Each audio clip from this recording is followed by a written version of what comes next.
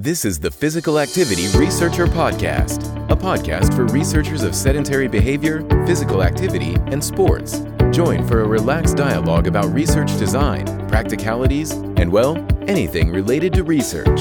Learn from your fellow researchers useful and relevant information that does not fit into formal content and limited space of scientific publications. And here is your host, researcher and entrepreneur, Olli Tikkanen. Welcome, everyone. We are going to have a very interesting episode discussing cardiac rehabilitation, post-exercise hypertension, and personalized exercise prescription. And what a guest we have for this episode.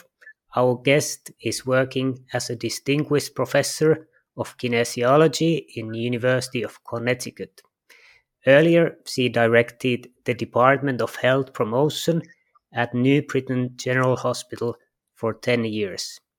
Her papers have been cited over 40,000 times. Ladies and gentlemen, please welcome our guest, distinguished Professor Linda Pescatello. Welcome, Linda. Thank you, Olli, for your nice introductory comments and allowing me to do this podcast with you today. Yeah, it's fully my pleasure. So, should we start? Would you like to introduce yourself and tell a little bit about your career? Sure. Well, as you said, I'm currently at the University of Connecticut campus, the academic campus in Storrs, Connecticut. I've been teaching here now since 1998. And prior to coming to UConn, actually, all three of my degrees are from the University of Connecticut. My undergraduate in biochemistry, my master's in exercise science, and then my PhD also in exercise science. And when I first left the University of Connecticut after getting my undergraduate degree, I became a high school teacher at a local high school, maybe 15 minutes from UConn. I was a biology and chemistry teacher and a coach.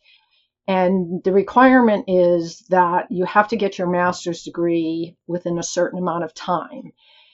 And I remember saying to myself, I don't know what that should be. And I was out hanging clothes, and at that time, exercise science was a new emerging field.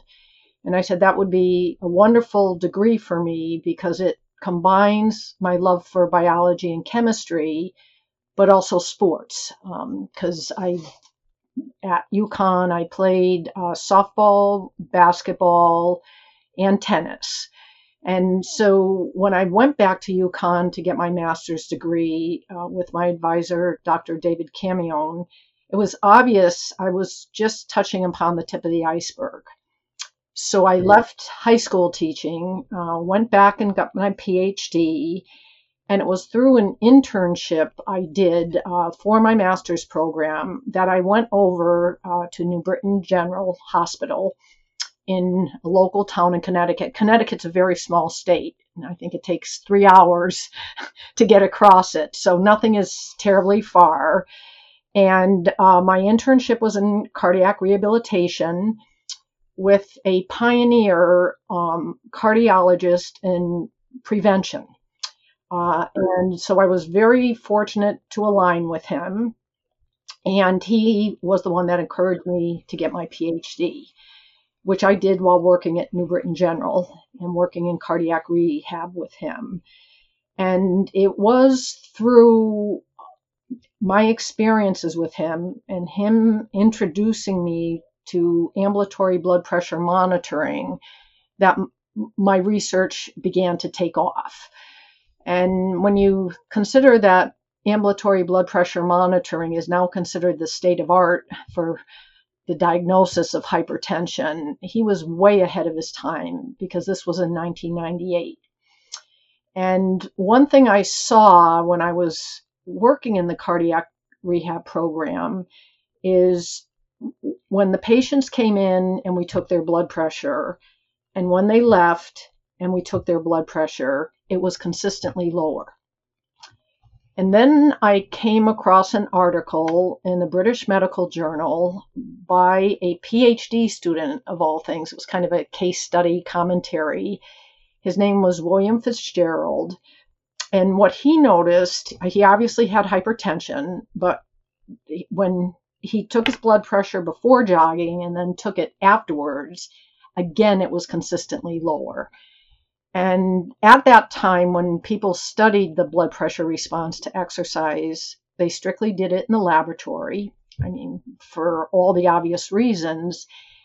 And a thought that I had is maybe exercise has nothing to do with lowering blood pressure, and it's the fact of having time out in the laboratory. So I said, what needs to be introduced, and that these became classic designs in post-exercise hypertension that people throughout the world today use, is the need for a sham control session where they also come into the laboratory but don't exercise. And as importantly, what Dr. Leach introduced me to is the laboratory effect sustained under conditions of daily living, when people are working, when there's stress. And so with Charlie, we undertook a study. Back then, it was actually 12 subjects, 6 with normal blood pressure, 6 with hypertension. And sure enough, it became obvious that blood pressure was lower on the days that these were men, and maybe we picked the right 6 men at that time. I'm not sure a study of 6 people with hypertension would get published today, but nonetheless, it was published in Circulation.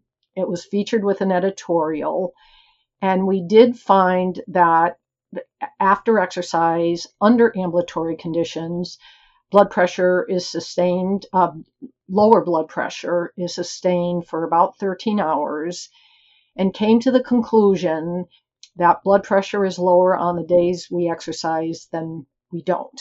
And so this is some of the work I was doing at New Britain General Hospital as a director of a Department of Health Promotion.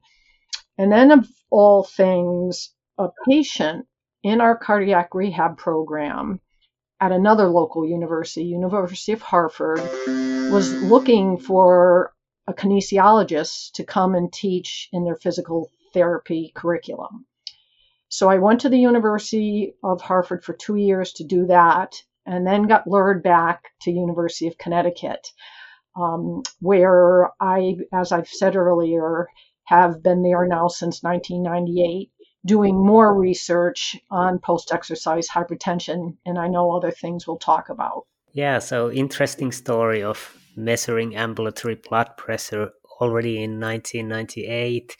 Could you tell how was the device? Was it commercially available, or was it something you developed by yourself to be able to measure? You know, again, Charlie was a pioneer, and they look a little bit awkward. They're bigger than the present day in terms of what you wear on your belt, but really the prototype is very similar to what we have now, except it's a little bit lighter. And he used to give this to his patients in the late 1980s and early 1990s. Now, back then, insurance did not pay for it. There's still issues, although it's getting better. But these were available as clinical tools within the hospital. Yeah, that's interesting. And you said that the lower blood pressure stays for 13 hours after the exercise. What are the mechanisms? How well do we understand what happens in the body? Yeah, and actually it's another group that demonstrated it can stay up lower for the next 22 hours. So again, in essence, on the days we exercise, blood pressure is lower. And you know, after all these years, there are several proposed mechanisms, and one of the researchers that his research focused on this for quite a long time is Dr. Halliwell. And of all things, histamine receptors are involved. Other people have shown that it's a resetting of the baroreflex. Some things we thought contributed to it, which would be a blunting of systematic or sympathetic nerve receptors would contribute to the lowering of blood pressure. That didn't manifest itself. But if you look at the simple equation of, cardiac mean arterial pressure equaling cardiac output times total peripheral resistance, there is universal agreement that it is due to lowering of total peripheral resistance. The mechanisms of that, yes, baroreceptor resetting, and then obviously just some of the vasodilatation that goes on to redistribute blood flow when we exercise. But in healthy adults, it doesn't seem to be due to changes in cardiac output per se, but in people with chronic disease, there is also, there would be some lowering of cardiac output post-exercise as well. But it's still a work in progress to pinpoint what the mechanisms are, which honestly, it's still a work in progress to figure out what the etiology of hypertension truly is. And it's all due to the redundancies and control mechanisms. Yeah, so basically the ones with the hypertension and healthy ones both have a lower blood pressure, but with the hypertension also the cardiac output was lowered. Well, not so much with hypertension, but people with chronic diseases such as heart failure, diabetes, and things like that. And then what we find with hypertension, and it's I would say it's now an established, what would you say, a characteristic of the effect of exercise on blood pressure after exercise, is that those with the highest blood pressure, meaning those with hypertension, but stage 2 more than stage 1, lower their blood pressure to greater levels than people with more normal resting blood pressure levels. And that's consistent with something called the law of initial values, which Wilder formulated, of all things, in 1956. And it's much of the response, as is true with other health outcomes, is related to what we start with, or a function of what we start with. And so what happens in our world of exercise science, if you're studying people with normal blood pressure, it's not that post-exercise hypotension doesn't occur, and blood pressure tends to be lower, but the magnitude of the lowering will be less because what you're starting with is lower.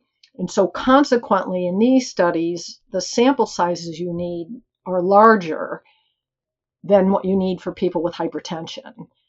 And so oftentimes studies can be underpowered, and because they're underpowered, might again contribute to a type 2 statistical error. So something to watch out for in the literature, and why sometimes there's conflicting reports. But that's not only true of blood pressure, it's true with a lot of physiologic outcomes that respond to exercise. This podcast is sponsored by Fibion, a research device that has been shown to be valid in tracking sitting, standing, physical activity and energy expenditure. Furthermore, Fibion has been shown to be valid categorizing physical activity into light, moderate, and vigorous intensity. In addition to scientific accuracy, Fibion provides automatically produced and easy-to-understand reports for research participants. Get scientific validation and learn more about Fibion at fibion.com/research. Fibion, from researchers to researchers. So the blood pressure stays lower. What are the practical implications of this? How beneficial is this, and how we can kind of use and leverage this?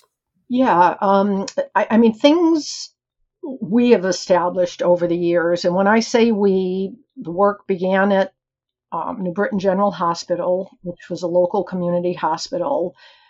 In 1998, Paul Thompson came to Hartford Hospital in Connecticut, And he and I have collaborated on many studies over the years.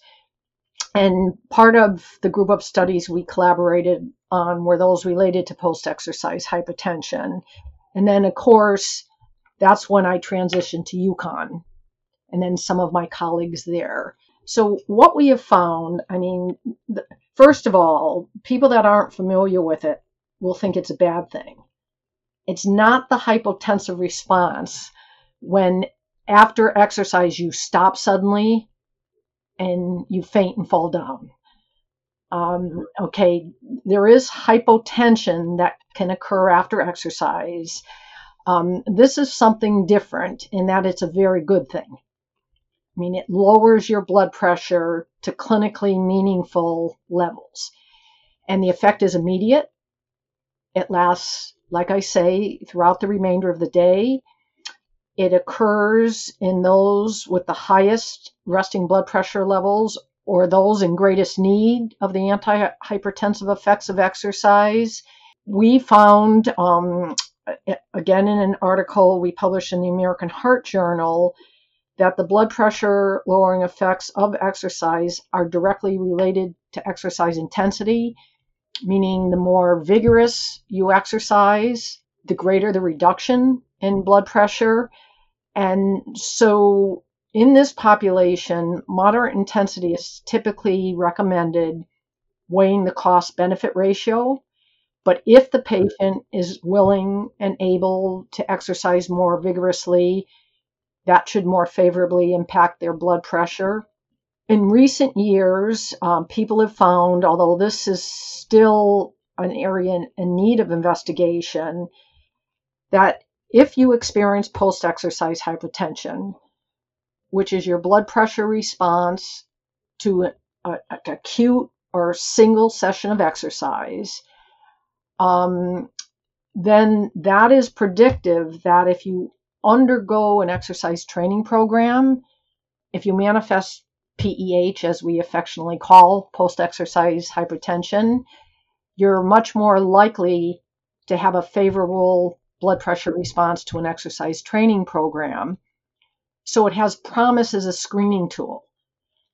And what that could mean is if both of us were tested with an acute bout of exercise, I lowered my blood pressure, you didn't, other lifestyle interventions for you could be initiated more rapidly. And exercise should work for me. Not that you wouldn't try diet and things like that, but you wouldn't spend a lot of time exercise training solely to lower your blood pressure, but you might try for you other lifestyle interventions.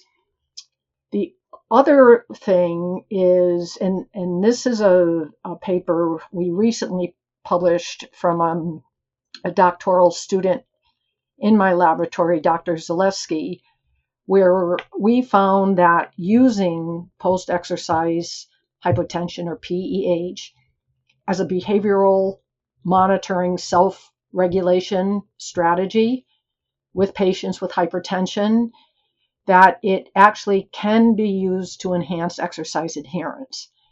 Meaning, if you tell your patients to buy a home BP monitor, which is what we used outside of the laboratory in this study, take your blood pressure before and after exercise on exercise days, still take your blood pressure on days you're not exercising, and compare the two, and you'll see your blood pressure is lower immediately after an exercise bout, and also your pressure is lower on the days you exercise than the days you don't.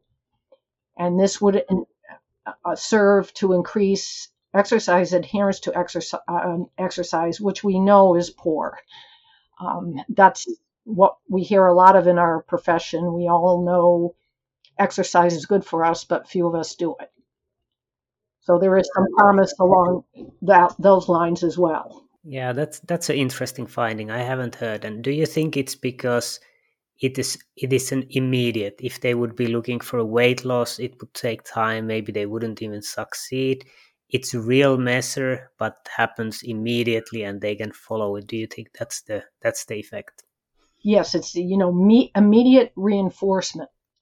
And then when you monitor it over time, and we're in the midst of publishing a paper right now investigating this very issue, someone undergoes an exercise training program. If they do monitor their blood pressure after each time they exercise, do they always see post-exercise hypotension? And we're in the midst right now, it's actually an undergraduate in my laboratory working on this for his honors thesis, Peter Kernian, who actually is using some of the data we collected in Dr. Zalewski's dissertation to study this question.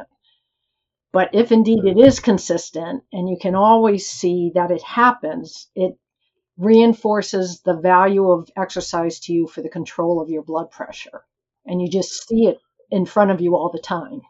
And have you measured any cases that it doesn't happen? That, for example, one day it drops and then another day, same training, same person, it doesn't? To my knowledge, there really hasn't been a study to investigate the consistency by which post-exercise hypertension occurs during training. And that's why we're very interested in what we're looking at now.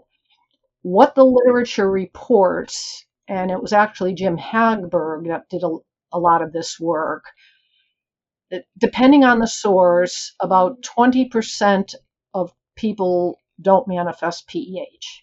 But when you look at the literature closely, you often see it's related to less rigorous study designs and not controlling for the circadian rhythm in blood pressure. I could go on and on about what you see in these study designs. So that some of that 20% is attributed to methodological weaknesses. Some, and it may prove to be the case, there's just some people that aren't going to manifest PEH, but I think the number is less than 20%. And if I go a little bit back, you said about the response between individuals, that if one person drops more than the other, could you tell what were the implications for the training? Is it that the others respond better in general for aerobic training? I don't know. Again, I don't think we know the answer to that question. One thing may be a person likes to exercise more vigorously than the other person. And so if you do, you probably will see a greater drop. That would be one instance. But sure, there's genetic predispositions, and actually some of my work did investigate that. And we found, certain genes more predictive of drops in pressure than others. But for all the reasons we now know about candidate gene association studies and their limitations, I would be very hesitant to attribute it to a particular polymorphism. And so basically, anyway, people can drop their blood pressure for 10 to 20 hours with an exercise. So basically, exercising every day, you can basically keep it lower all the time. Is there any longitudinal studies that show, for example, with a relationship with cardiac events or some other adverse events? No, again, if PEH is related to the exercise training effect, we just published a systematic review, meta-analysis, and network meta-analysis. Again, with my colleagues from UConn that I've collaborated with for a long time over the years. And a postdoc fellow in my laboratory helped with this study too, by the name of Dr. Yin Wu, and then my collaborator from statistics is Dr. Ming Cheng. And I guess the purpose of the study initially was to compare whether exercise is on equal footing with medications in terms of lowering blood pressure. And there's a perception in the medical community that medications work better than exercise. And the bottom line is, and it was Giacchetti, in a systematic review he did, I think it was in 2015, where it didn't matter what medication it was in terms of averting cardiovascular morbidity and mortality. It was the degree of magnitude of the blood pressure reduction. So individual medications, maybe there are nuances, but his systematic review again established that as long as they lower blood pressure, they're going to work. And so we have found, along with 2 other teams that have published network meta-analysis, that indeed, if you are looking at populations with hypertension, and they are exercised chronically now, and the blood pressure reductions that are elicited from exercise equal those of medication or exceed medication. So again, I'm going to just attribute it to the reductions in blood pressure that occur.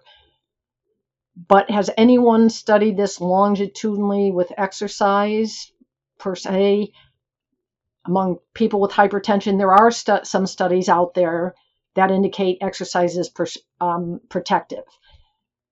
But I can't say that somebody has studied the acute effects per se in inverting cardiovascular morbidity and mortality. But you would suspect they're there.